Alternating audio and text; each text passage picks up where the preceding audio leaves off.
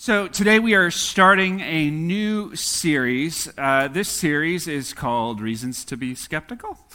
So we are dealing with this idea. How have we gotten here? Well, we have been spending the whole fall semester really kind of talking about the Bible. So we started talking about the Bible. What is it?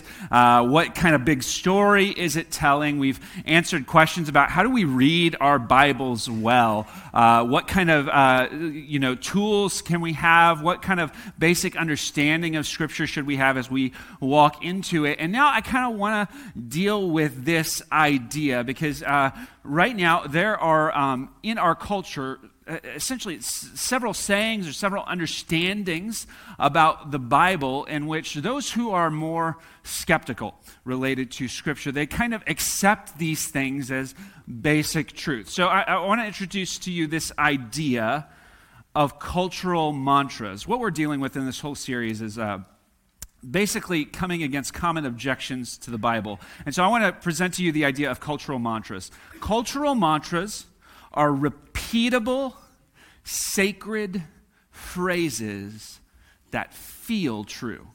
Repeatable, sacred phrases that feel true. Repeatable, meaning that they're memorable, that you can kind of carry them with you. They're very easy to hold on to. Sacred, and the fact that they really kind of pinpoint the heartbeat of particular cultures, right? They pinpoint what is important to particular cultures. And then they feel true, meaning that there's something about them that tends to engage with our heart to a certain level. They meet us at the level of our heart language, and they speak to us in a certain way. And so it just so happens that there are a series of mantras that have been developed in relation to the Bible. I want to share with you 4 of them. One mantra that has been developed in relation to the Bible is this: the Bible supports slavery. Another, God commands genocide in the Bible. Another, the Bible is anti-science. And then finally, a 4th, the Bible is oppressive towards women. Right, so in culture, these are basic general understandings, things that have been said about the Bible and have been accepted as truth to a certain degree. And so in certain circles, they have been repeated so much that broadly, like within that culture, yes, within that group, they are known to be true. But then beyond that culture, it kind of ripples out from there, and people start to assume that it's true. Right, so over the next 4 weeks, we're going to address these stated reasons to be skeptical of Scripture, really for 3 reasons. I have kind of 3 big outcomes that we are aiming at with this series. So the first outcome is this: I want to strip cultural mantras of their power over you.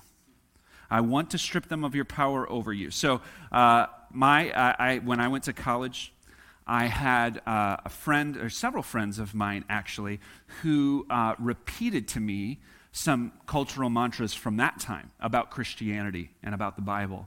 And I was unequipped to deal with them. And so what that meant was, it didn't convince me to kind of abandon my faith, but what it did do was it left me deeply discouraged while I was trying to navigate life in college, right? Because I just didn't know how to converse with people who were assuming truth. I didn't know how to engage with them, and I kind of felt like I was stuck empty-handed, right? And so this is, by the way, what the enemy does.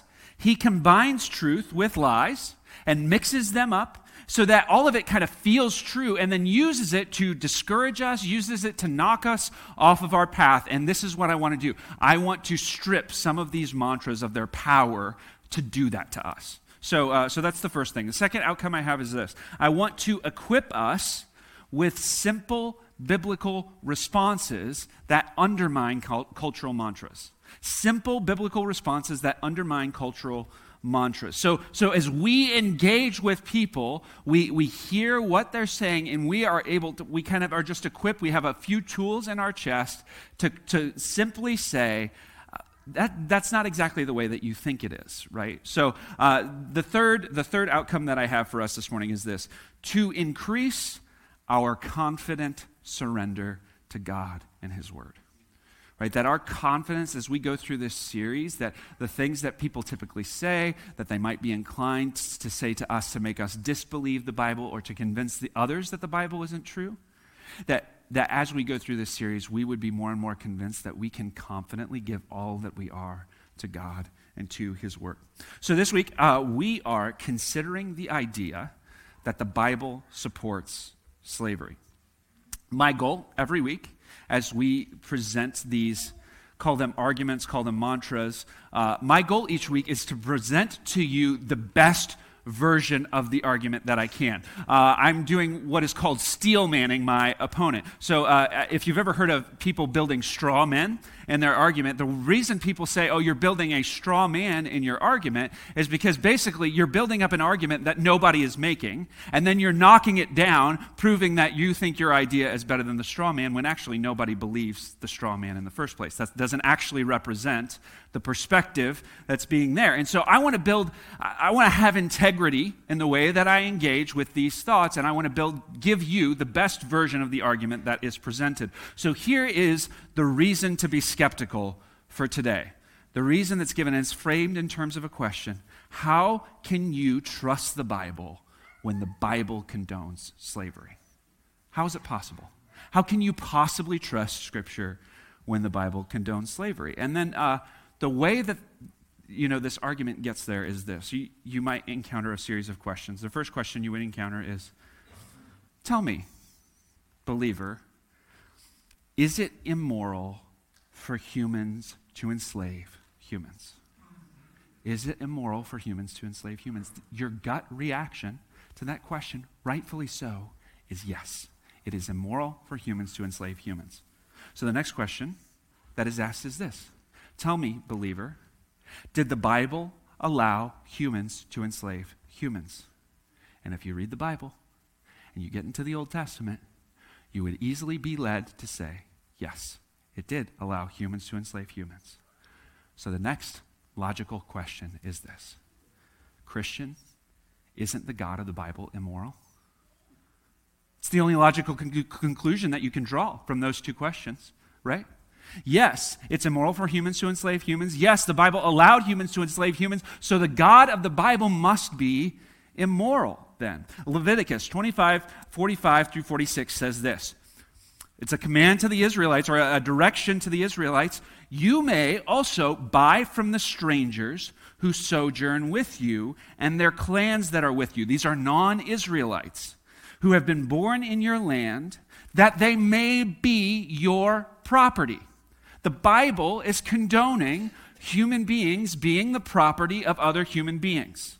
Verse 46, you may bequeath them to your sons after you to inherit as a possession forever. You may make slaves of them, but over your brothers and the people of Israel you shall not rule over one another ruthlessly. So the idea that's being presented here is that Israelites could go to foreign nations and buy foreign slaves and have the freedom to kind of pass those slaves on to the next generation of their family, right? So our impulse when we are presented with these arguments, the Bible condones slavery, our impulse is to say something like, no, he doesn't. Or, you don't know what you're talking about, right? That's not the God that we serve. Or, and we sometimes make this really big mistake, and I want to encourage everybody in this room, if you're listening to me this morning, do not make the mistake that you're about to hear me make. We might say something like this. Well, the God of the Old Testament is not the God of the New Testament. Church, that's not true. People have been, let's just say, that has been considered heresy in the past, right? So the God of the Old, but that's kind of our impulse, right? God of the Old Testament's a different God than the God of the New Testament, right? That's not true. So church, we need to be very clear on this. God makes allowance for slavery in the founding documents of Israel. It is absolutely true. God privileged his people and their land to be able to own other people from other lands indefinitely. Right? There's no kind of timeline put on that. They could pass them on generations and generations. Israelites, for what it's worth, They could also sell themselves into slavery. But what's interesting is that the Israelite had this thing called the year of Jubilee, meaning after the course of 7 years, an Israelite could be released from their captivity, released from their slavery. But foreigners did not get Jubilee. Foreigners did not get kind of an end date to the time that they were property to somebody else. And then, like in the revolutionary New Testament, you get this. Slaves, obey your masters, right?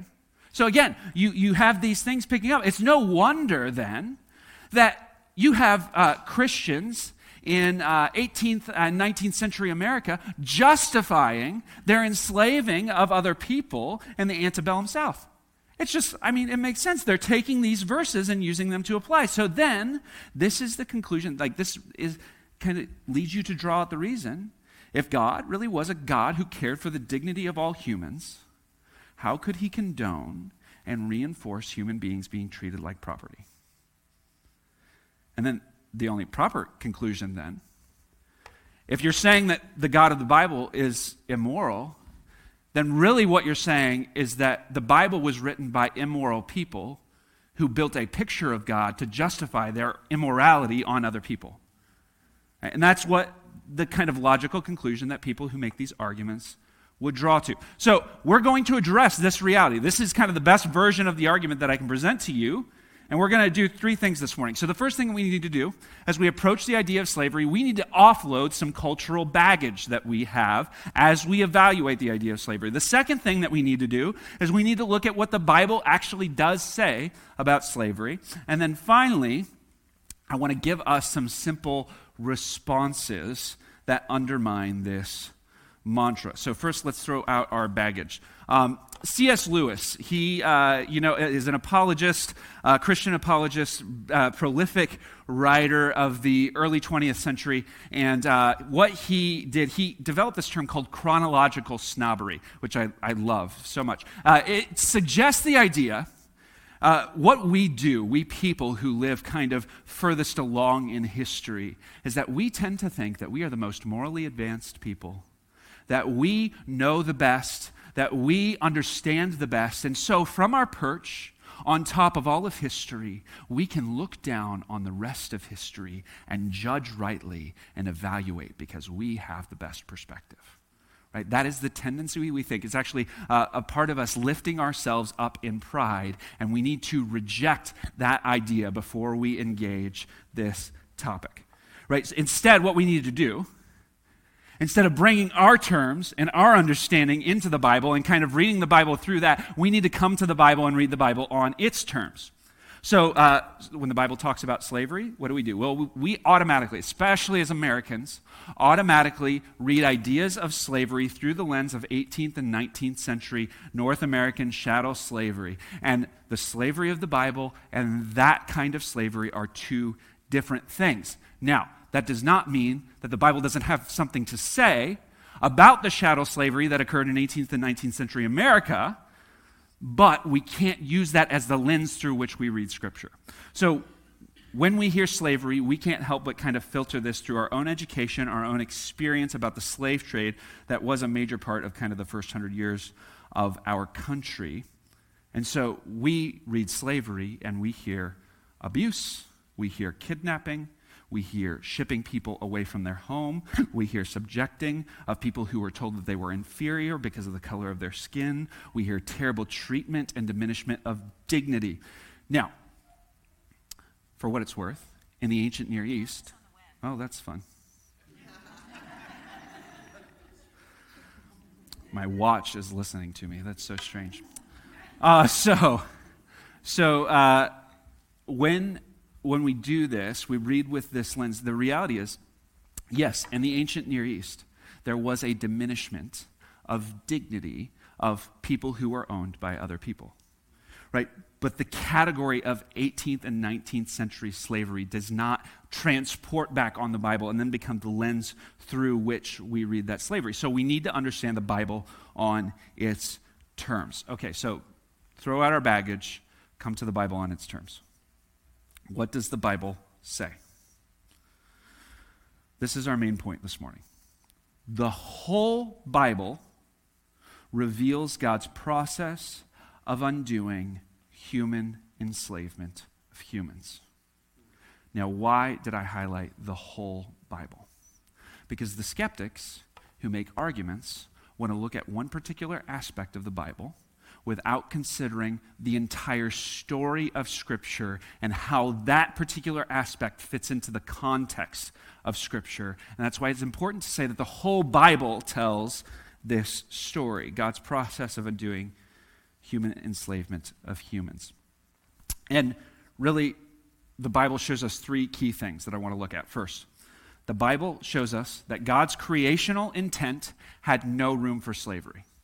Shows us that God's creational intent had no room for slavery. In the beginning, God created male and female. In Genesis 1:28, he created them in the image of God, right? So they are imbued with a certain dignity because God created them that way. And then it says in verse 28, it says, God blessed them and said to them, be fruitful and multiply and fill the earth and subdue it, right? Have dominion over the fish and over the birds, and over every living thing, every creeping thing is another translation that occurs there. The idea is humans are given dominion, but they are not given dominion over each other.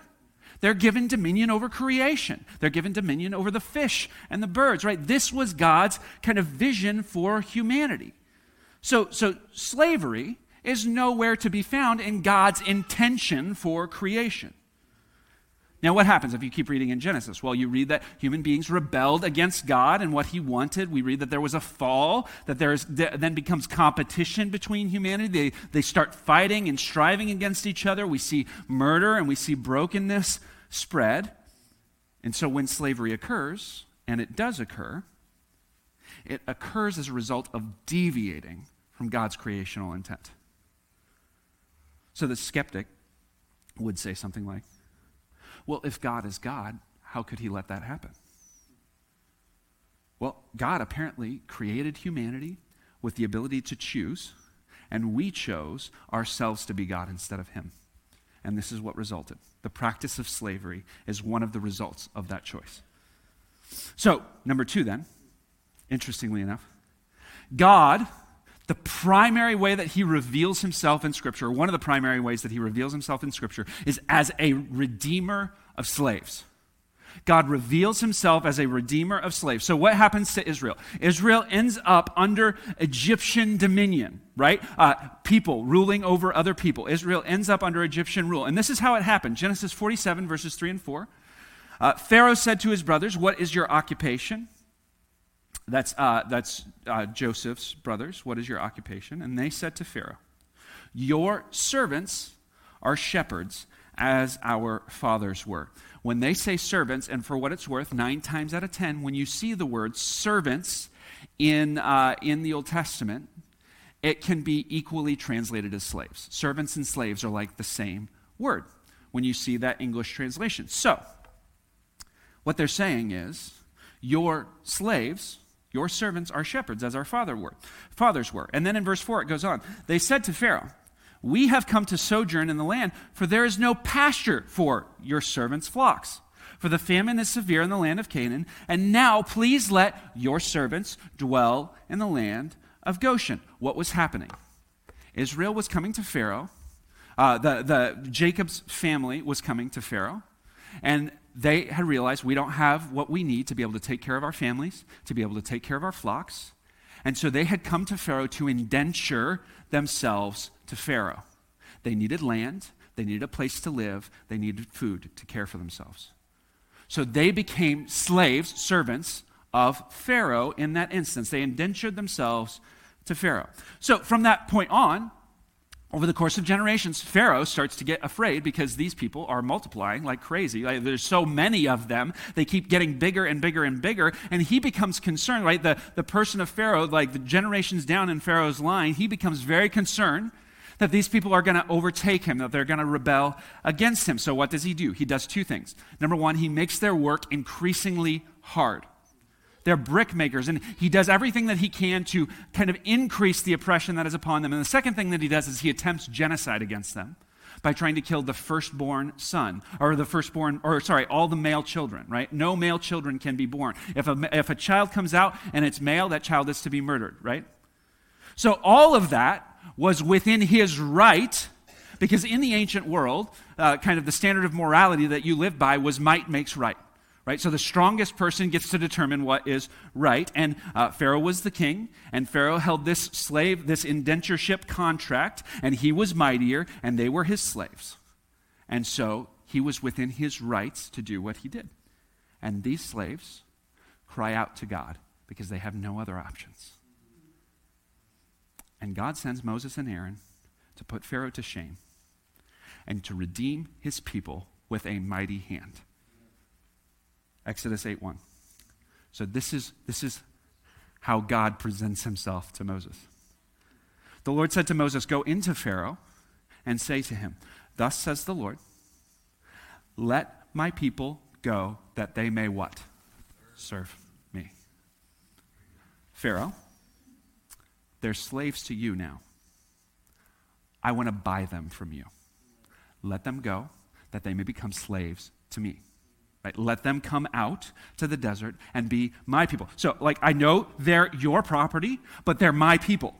Please send them to be enslaved, to serve me. So how does he go about this process? Well, he gives Pharaoh tons of room. He gives him at least 10 opportunities to do something about this, right? He sends 10 plagues, and the very last plague is the angel of death. And how does Israel get redeemed out of Egypt?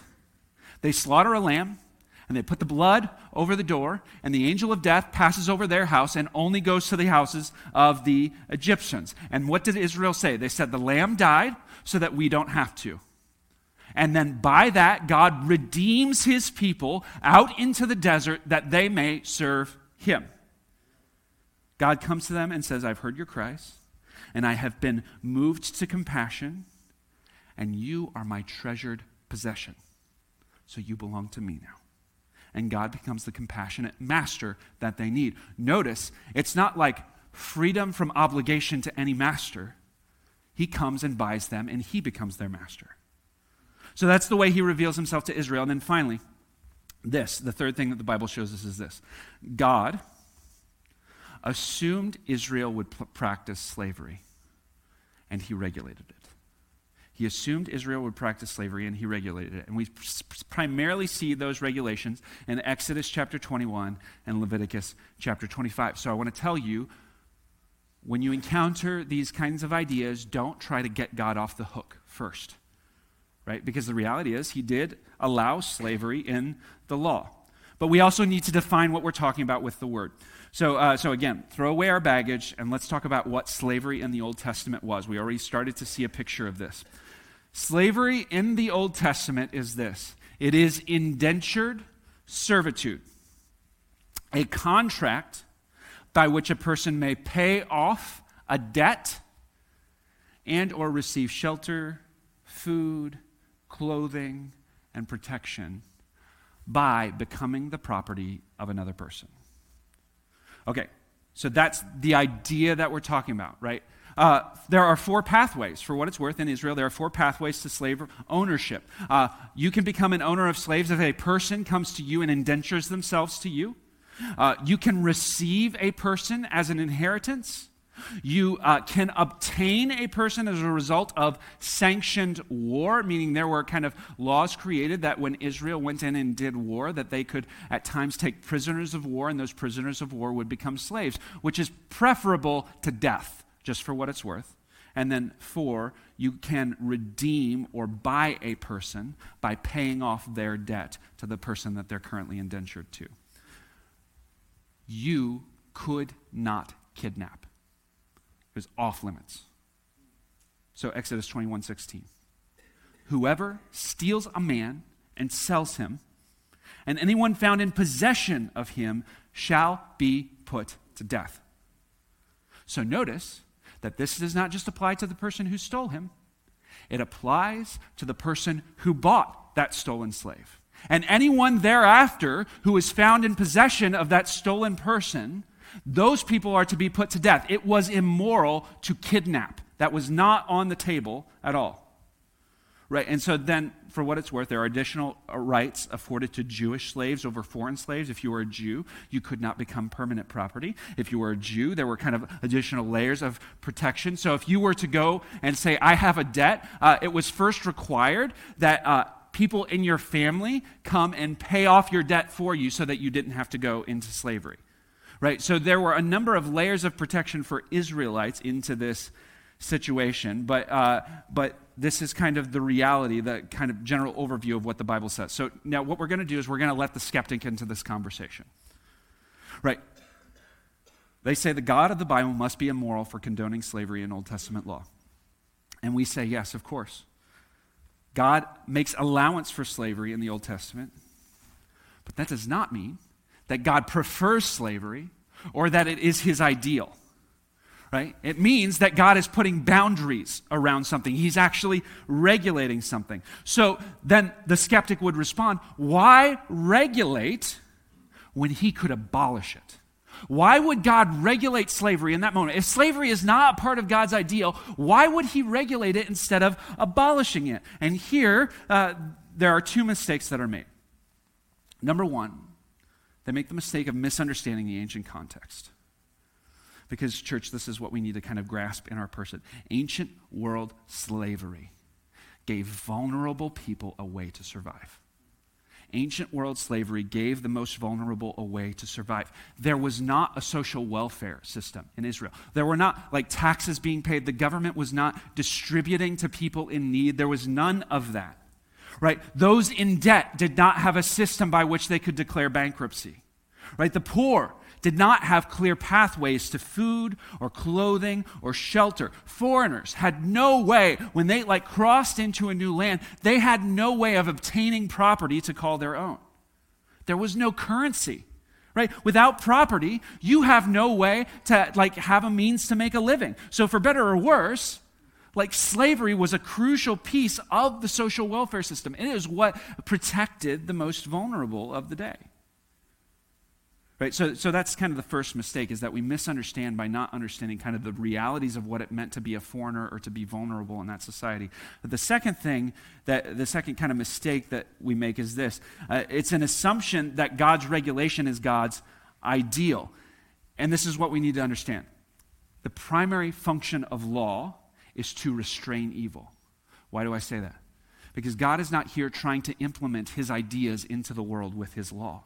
He is right now at this point doing all that he can to restrain the sin that exists within Israel. Right? So the law is meant to mitigate sin in human hearts. Right? 8 of the 10 commandments, how do they start? Do not. Thou shalt not. Do not do this. Do not do this. Do not do this. God is not implementing his ideal. He is putting restrictions around the things that can go wrong. Right? He is restricting human sin in human hearts. God's plan for bringing about his ideal for the world was never about a law. It was always about a person. Right? He was preparing Israel for the Messiah. The Messiah was going to be the one who could come and resolve the brokenness, but until the Messiah could come, the law worked to restrain and preserve Israel. Right? So illustration of this. God, in his law, regulates divorce. Does that mean divorce is God's ideal? No, by no means, right? Jesus talks about that. Jesus literally says, God put that in the law because your hearts are evil, right? He was restraining the evil inside of you. That's why he had to write that there. But I'm telling you, divorce is not a good thing. You should not be walking down that pathway. So is a world without slavery a better world than one with slavery? Yes, obviously. Absolutely it is. But to abolish slavery in this context would have upended all of the social order, and very likely the most vulnerable would have suffered. So God regulated slavery. So just to clarify this, the Old Testament law was not written to create utopia, but to regulate sin so that the nation of Israel might remain intact for the coming Messiah, right? This is why we talk about the whole Bible. The Bible is telling a continuous story. It is not telling us a story of one particular place at one point in time. God was preparing Israel for the Messiah, and the Messiah would be the one who would begin to implement God's ideals into his people.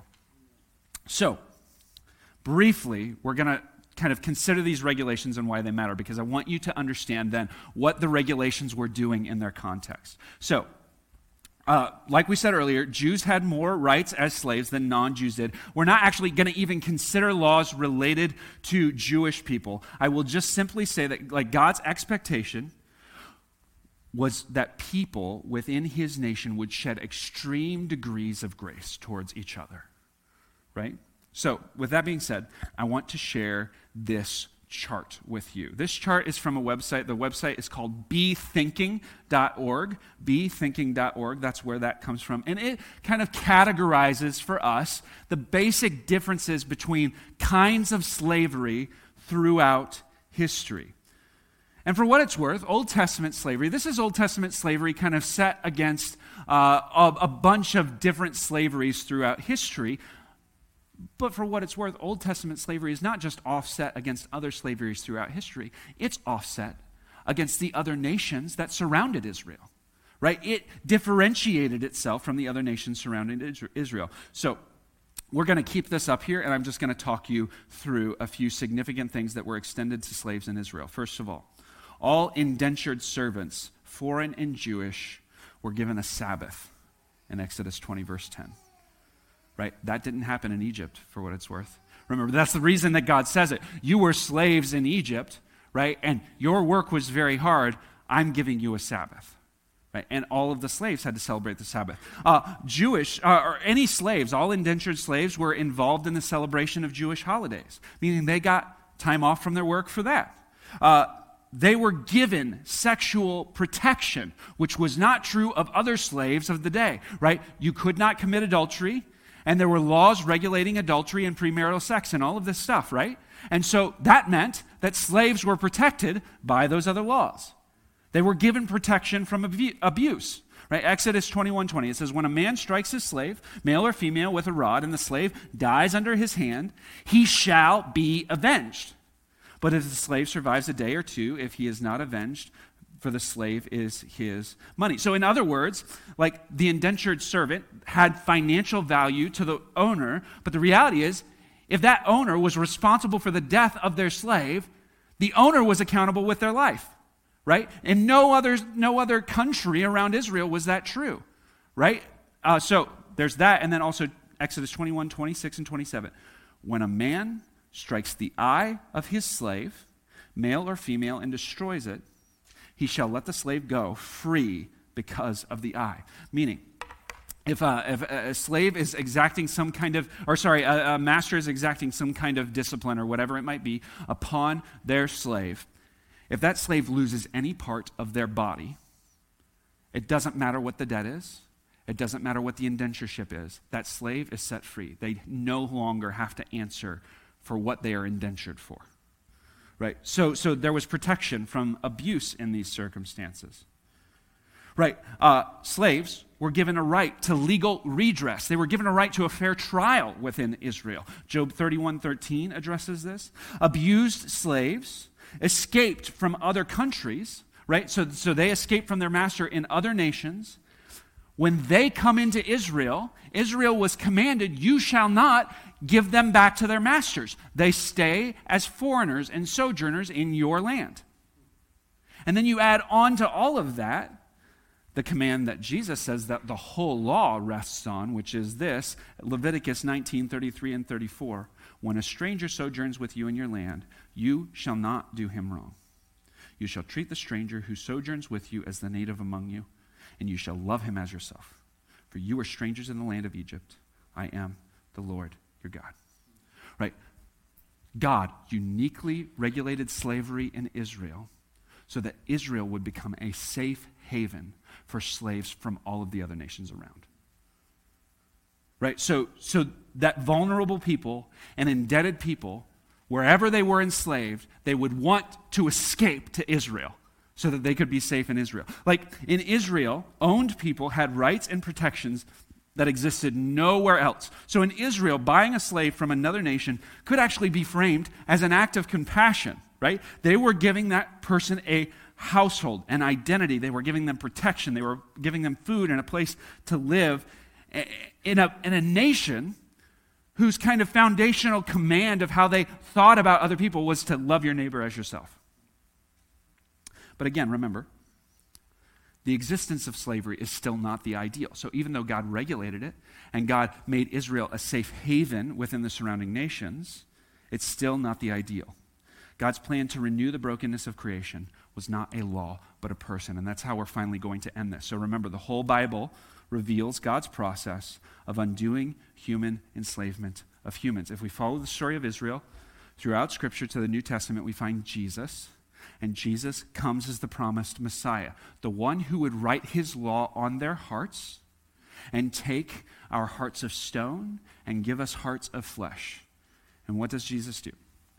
Jesus comes and he submits himself willingly to be wrongly accused, to be mocked, to be beaten, to be tortured, and to die. Why? Why would we do that? Why would Jesus do this? Well, if we read the whole Bible, what we understand, the testimony of Scripture tells us about humanity is that we have indentured ourselves to rebellion. We have indentured ourselves to sin. We are owned by sin. We did this because we chose our way instead of God's way. And so we walked and chose to hand ownership of us over to a different master. And this is why the Bible uses slavery as a primary metaphor for our relationship to sin. It's saying sin rules us. We belong to it. It determines our destiny. We willingly entertain it, and it abuses our souls and turns us inward on ourselves. And you know what? Jesus is compassionate. He died on the cross because the wages of sin is death. And he redeemed those who trust in him. Colossians 1:13 and 14. He has delivered us from the domain, the rule of darkness, and transferred us to the kingdom of his beloved Son, in whom we have redemption. Jesus pays with his life to buy us out of the domain of sin and into the domain of his kingdom, the forgiveness of sins. What that means is that we have changed hands. We have moved from sin being our master to Jesus being our master. Now, why take the time to make that point? Because it is ultimately what moves how Christians are expected to deal with the institution of slavery. Like, if we all have one master, and that master has redeemed us and forgiven our greatest debt, then who are we to hold debts over the heads of those who are indentured to us? Right, so if you have time this week, I'd encourage you just to go and read the New Testament book of Philemon, because it plays this reality out in a blatant way. Paul essentially calls to this guy Philemon and says to him, you need to release your slave Onesimus so that Onesimus can serve better the expansion of the gospel throughout the known world. Right, so, and more pointedly, we see this as the New Testament goes forward.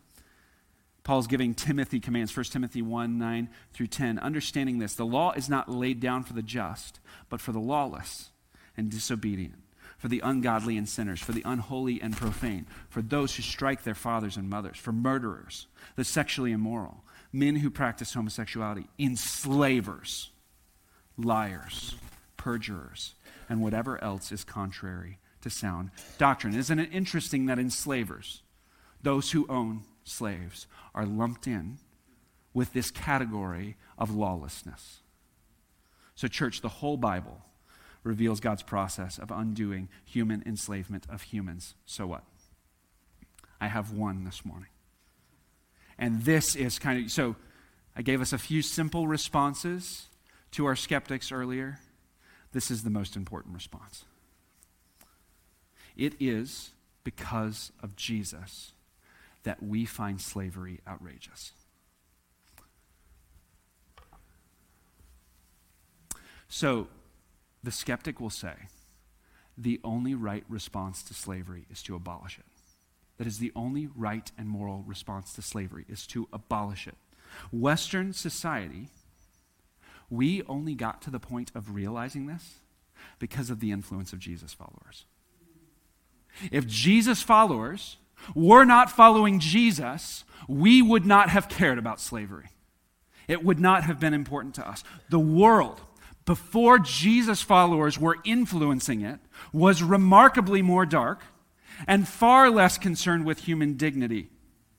Right? Followers of Jesus then come along into this dark world and have commands laid upon them like love your neighbor as yourself, written on their hearts. So what did they do?